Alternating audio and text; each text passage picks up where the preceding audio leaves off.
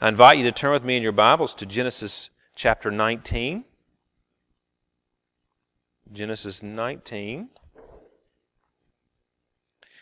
And we're going to look at chapter 19 for the next 2 weeks because there's a lot here.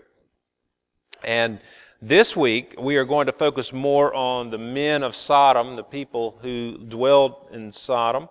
And then next week we'll broaden our focus a little bit to cover more of Lot and his family and draw some lessons from that as well. And I'm telling you this now because as we read the passage, there's going to be a lot of questions maybe in your mind about certain things and things that are intriguing about the circumstances that we find in this passage, as well as some of the individuals mentioned here. And if I don't deal with something today, hopefully I will bring it out next week. We're going to read the first 25 verses this morning, and we need to remember, just to put things in context, that back in chapter 18, Abraham received a visit from the Lord and 2 angels whom he entertained at his tent. And now we learn about where the angels went once they left Abraham and Sarah there at the Oaks of Mamre. They're on their way to Sodom. And we pick up the reading in verse 1 of chapter 19. The 2 angels came to Sodom in the evening, and Lot was sitting in the gate of Sodom. When Lot saw them, he rose to meet them and bowed himself with his face to the earth and said, "My lords, please turn aside to your servant's house and spend the night and wash your feet. Then you may rise up early and go on your way." They said, "No, we will spend the night in the town square." But he pressed them strongly, so they turned aside to him and entered his house. And he made them a feast and baked unleavened bread, and they ate.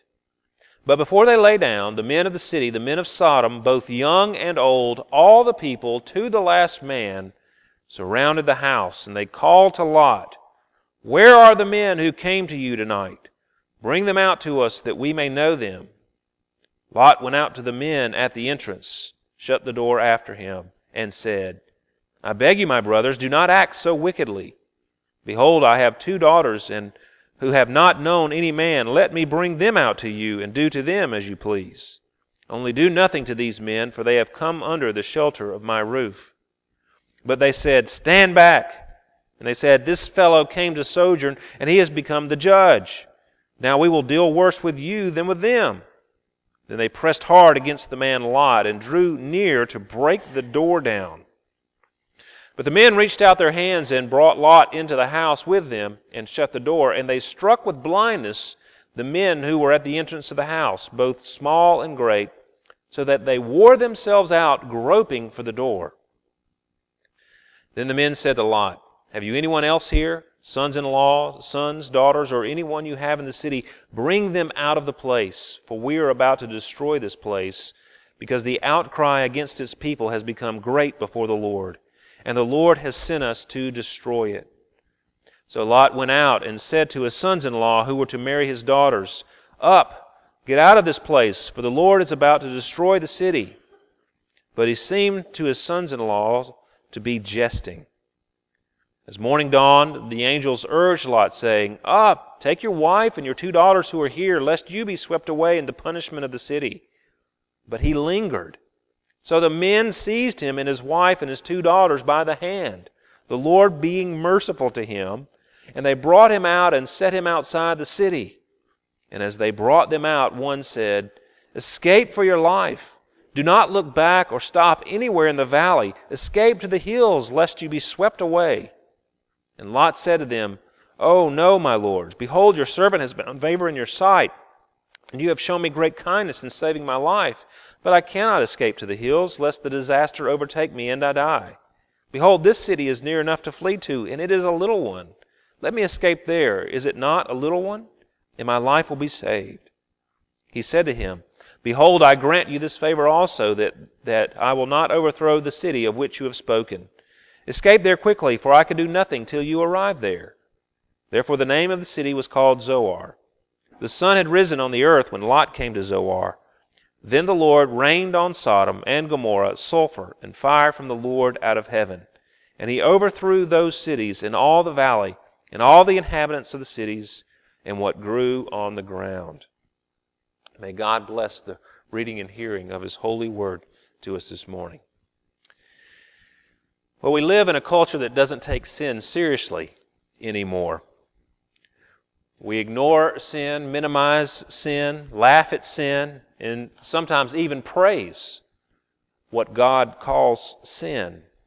We've fallen into the trap of thinking that sin isn't so bad after all. But God does take sin seriously. It's apparent in the text before us this morning. It is apparent from the table spread before us this morning. God takes sin so seriously that He punished Sodom and Gomorrah and the cities of the Jordan Valley. God takes sin so seriously that He Himself became a man and suffered the punishment for our sin on the cross. And as we participate in the sacrament this morning, we remember that He was pierced for our transgressions. He was crushed for our iniquities. Upon Him was the chastisement that brought us peace, and with His wounds we are healed. All we like sheep have gone astray. We have turned every one to his own way. The Lord has laid on Him the iniquity of us all, and He bore that punishment on the cross for us. Before we get to the sacrament, let's look at the text and draw some things out of it. In the book of Genesis, Sodom is mentioned 21 times. We've already encountered Sodom in chapter 13, 14, some in chapter 18, and now here in chapter 19. The rest of the Bible, Old and New Testament, mentions Sodom 27 more times. And as 2 Peter 2 tells us, this episode with Sodom and Gomorrah is, quote, an example of what is going to happen to the ungodly. An example of what is going to happen to the ungodly. And that is how Sodom and Gomorrah is used throughout the Bible, from Genesis forward, as an example. Christopher Wright says in his book, Sodom represents the way of the fallen world. It stands in Scripture as a proverbial prototype of human wickedness and of the judgment of God that ultimately falls on evildoers. So the judgment of God on Sodom and Gomorrah stands as a warning to us and as an example to us all. And no one likes to talk about these things. They're very sobering at least, and certainly downright scary when you start thinking about judgment. The writer of Hebrews says, "The Lord will judge His people. It is a fearful thing to fall into the hands of the living God." It's very uncomfortable to think about falling into the hands of the living God. But bear with me this morning, because I believe a deeper understanding of the devastating effects that sin has on people and of the devastating judgment that will fall on sin will lead us to a greater appreciation of what Jesus Christ accomplished as our Savior. Let me illustrate it this way. I know someone whose grandfather left her a large sum of money to be used for college and for a car so that she could get to college. And at the time, she took it for granted. She was young and probably not even old enough to understand what going to college was all about when her grandfather set that money aside for her.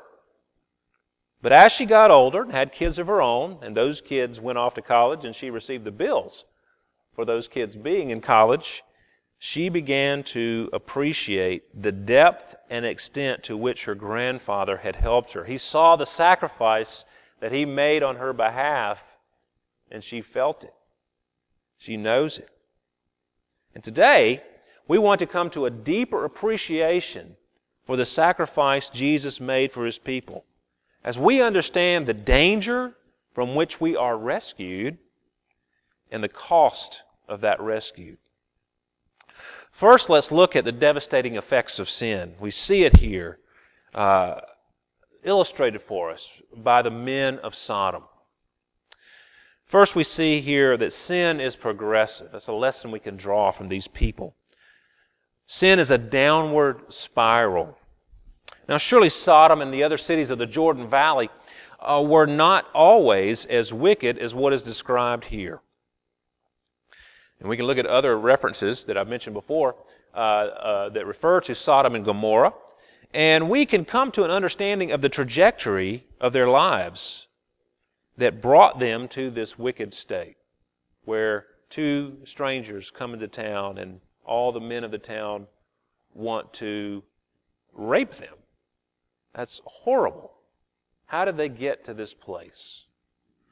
Well, Ezekiel 16 mentions this as he compares God's people to Sodom and says, look, if you think Sodom is going to get judged, well, you're worse than Sodom. And the prophets often spoke that way to the people. Behold, this was the guilt of your sister Sodom.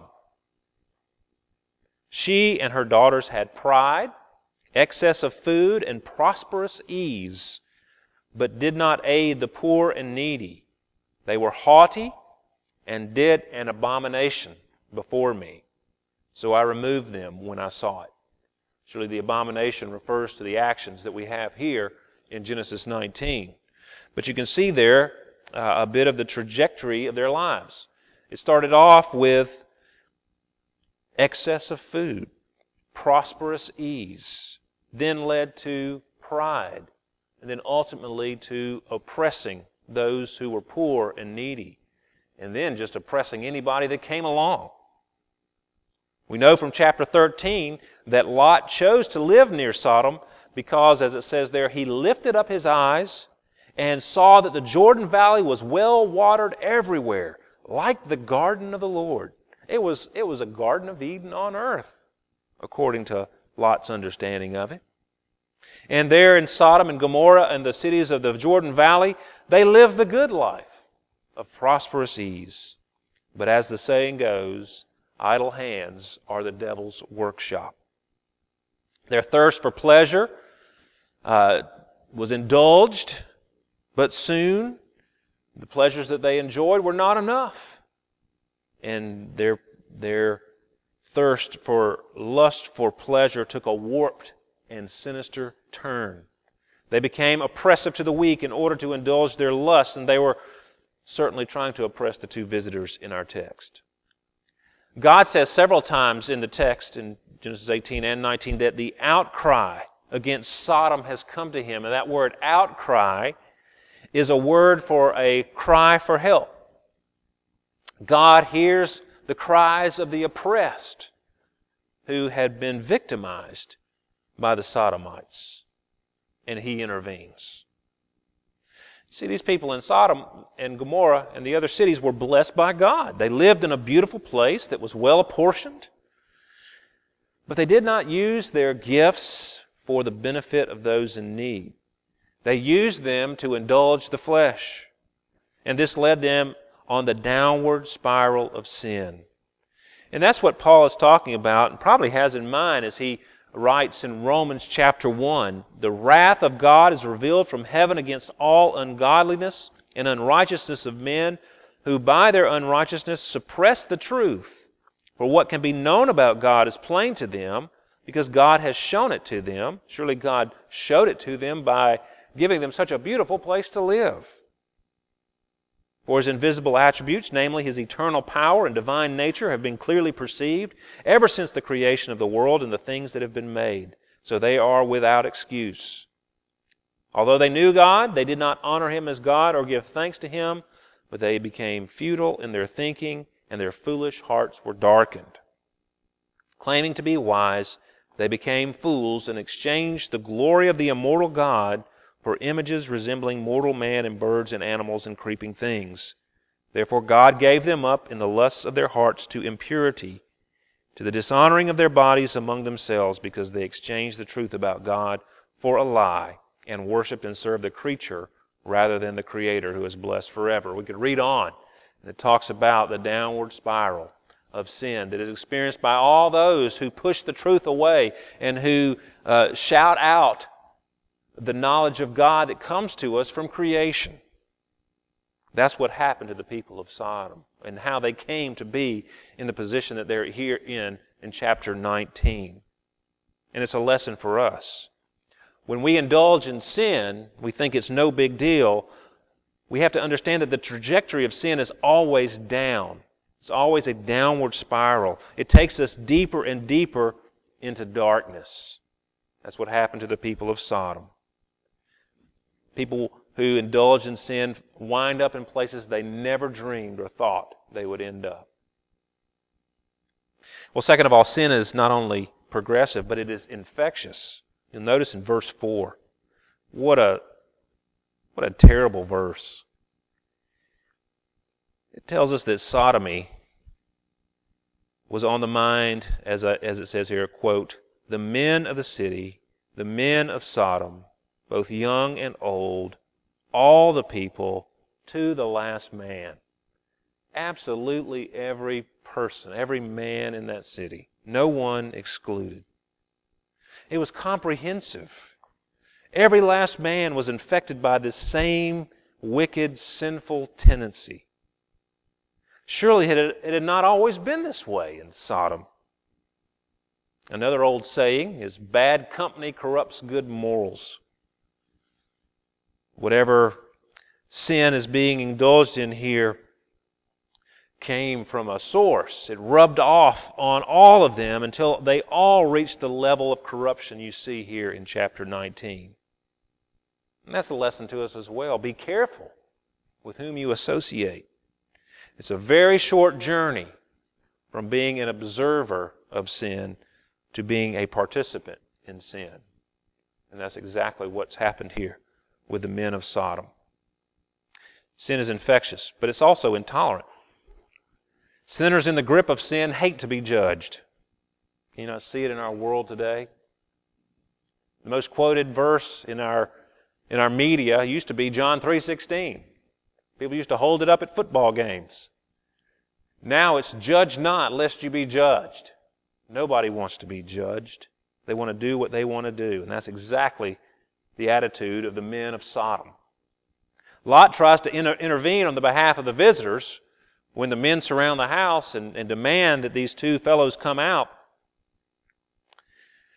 Verse 9 it says, but they said, stand back. And they said, this fellow came to sojourn, and he has become the judge. Now we will deal worse with you than with them. And then they pressed hard against the man Lot and drew near to break the door down. See, sin is an intolerant master. It will brook no rivals. Once it takes over, it will not even allow reason to guide you. How often have you seen people in the grip of an addiction destroying their lives, and you wonder, why are they acting so irrational? Why can they not see what they're doing to themselves, to their families, the danger in which they're placing themselves? Why are they persistently taking this stupid, self-destructive path? What's the power of sin, my friends? It blinds us. And we think we can handle just a little bit of it. And then before you know it, we are blinded by it and even consumed by it. It's very dangerous. Sin is not only intolerant, it is persistent. People in the grip of sin are not easily deterred. Look at verse 10. But the men reached out, the angels reached out, and they brought Lot back into the house with them and shut the door, and they struck with blindness the men who were at the entrance of the house, both small and great, so that they wore themselves out groping for the door. What a sad commentary that is.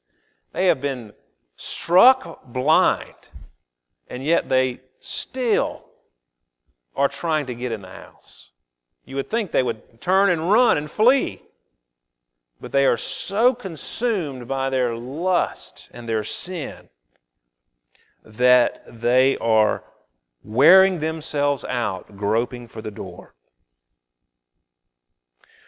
Well, we may not all be as wicked as these Sodomites were, but we all can identify, hopefully, anyone who has wrestled with their own sin, can all understand how difficult it is to stop a pet, cherished, sinful behavior in which we engage. Sin is a real problem. And we must be aware that not taking it seriously is extremely dangerous to us as individuals and to our society, as we see anytime we turn the news on. Well, sin has devastating effects, and it's highly offensive and offensive to God. And none of us are immune from it. We're all sinners. And we would like to say that we would never be like those people. It always sends chills up my spine, especially when I used to do youth work. Occasionally some teenager would fall into some sin, very public sin. Maybe someone gets pregnant out of wedlock, or maybe someone gets to some addictive behavior, and you have a young person say, looking at that person say, I would never do that. And I would just always say, now, wait a minute. Don't say that. Because I've seen it happen where someone said, I would never do that. I would never get pregnant like she did. And then not a year later, they had done the same thing. All of us have the seeds of sin within our heart. If they're watered and encouraged to grow, they will. It's like your garden. You don't have to do anything to it to make weeds grow there. You just leave it alone, and they'll grow. So all of us have the weeds of sin in our hearts. And if we neglect our hearts, that weed will grow and take over, just like it did to the people of Sodom. Well, the devastating judgment on sin. Verse 24 tells us that the Lord rained on Sodom and Gomorrah sulfur and fire from the Lord out of heaven, and He overthrew those cities, and all the valley, and all the inhabitants of the cities, and even what grew on the ground. It became, as it is described in the prophets throughout the Old Testament, an uninhabitable wasteland. God leveled the place, and no one could live there anymore. And Peter, as we read earlier, tells us that this is an example of what is going to happen to the ungodly. A very sobering thought. 2 Thessalonians 1:7, I've given it to you there in your outline. The Lord Jesus will be revealed from heaven with His mighty angels in flaming fire, inflicting vengeance on those who do not know God and on those who do not obey the gospel of our Lord Jesus. They will suffer the punishment of eternal destruction away from the presence of the Lord and from the glory of His might. And Jesus Himself said, likewise, just as it was in the days of Lot, they were eating and drinking, buying and selling, planting and building. But on the day when Lot went out from Sodom, fire and sulfur rained from heaven and destroyed them all. So will it be on the day when the Son of Man is revealed. Have you taken care of your soul? Are you ready for that day? Or do you wink at sin, play around with it, indulge in it? There's going to come an unexpected day when all of us will have to answer for our deeds. The day of judgment. Well, finally, there's good news in this. That's a very sobering thought. But this devastating judgment that falls on sin has fallen on a Savior. We see here that Lot is rescued out of Sodom, and he is rescued through two things: intercession and divine intervention. In Genesis 19:29, we see that Moses sums it all up by saying, so it was that when God destroyed the cities of the valley, God remembered Abraham and sent Lot out of the midst of the overthrow when He overthrew the cities in which Lot had lived. In Genesis 18, Abraham prays for the city. He talks to God about it and says, if there's 40 people there, if there's 30, if there's 20, if there's 10, will you please save the city? And certainly he had Lot and his family in mind. He stops at 10. There's only 4 that actually go out. 6, if you count the sons-in-law who thought Lot was jesting. But God tells us that it was because Abraham interceded for him. that he was saved. But more directly, we see that the results of that intercession was that God himself intervened. Look at verse 15. I think this is tremendous. Stupid Lot. As morning dawned, the angels urged Lot, saying, "Up, take your wife and your 2 daughters who are here, lest you be swept away in the punishment of the city." But he lingered. So the men seized him and his wife and his 2 daughters by the hand, the Lord being merciful to him. And they brought him out and set him outside the city. I mean, Lot was lingering. It was apparent that Lot was hesitant to leave his life in Sodom. He moved there, at least on the outskirts, because it was such a beautiful place to live. And now we find him living there in the city. He's willing to put up with all that goes on there because he loves it so much. Lot and his daughters are almost raped by a mob, and still they want to remain. It's the blinding effects of sin that Lot's enduring. But God is merciful. The angels grab them by the hand and take them physically out of the city. And then says, "Get out of here, run, flee from the wrath that's to come." We don't want to be like Lot in that we have trouble leaving sin and linger, but God is still merciful. John 6:44 says this, "No one can come to me unless the Father who sent me draws him, and I will raise him up on the last day." No one can come to me unless the Father who sent me draws him. That word draws is not the word for woo, like we would woo someone. It's literally the word means to pull or drag. It can mean draw as well, but it's more like drawing water from a well. If you draw water from a well, you don't look down in the well and say, "Water, please come up here. Come on up, please. Join me." No, you put the bucket down there and you pull the rope until you pull the water to you. That's the word that's used. And that's a picture of what God did to Lot. Literally drug him out of the city, pulled him out of the city by the hand. It's a picture of salvation. And we love sin. And unless the Spirit opens our eyes and erases our blindness and changes our hearts, we will linger in sin. We must have God intervene for us. This episode with Sodom and Gomorrah is an occasion where the Lord is pulling us to Himself as we see this example of judgment and we think about our own lives. We may think, well, we don't want to leave off our sin, but without holiness, no one will see the Lord. Where can we get that holiness? Well, Jesus has intervened, and He intercedes for us. He has intervened. For our sake, He was made to be sin who knew no sin, so that in Him we might become the righteousness of God. You see, on the cross, Jesus endured God's judgment for sin, God's wrath being poured out on Him for our sin. Paul said He boasts in the cross of Christ, the cross of the one who loved me and gave Himself for me. For all those who turn from sin and embrace Christ in faith, they can say the same thing. That judgment fell on Christ, not on me. See, as we understand that, we understand the depth of what Christ has done for us, it gives us a greater and deeper appreciation of what He endured there on the cross. Yes, He suffered physically, and I've said this many times.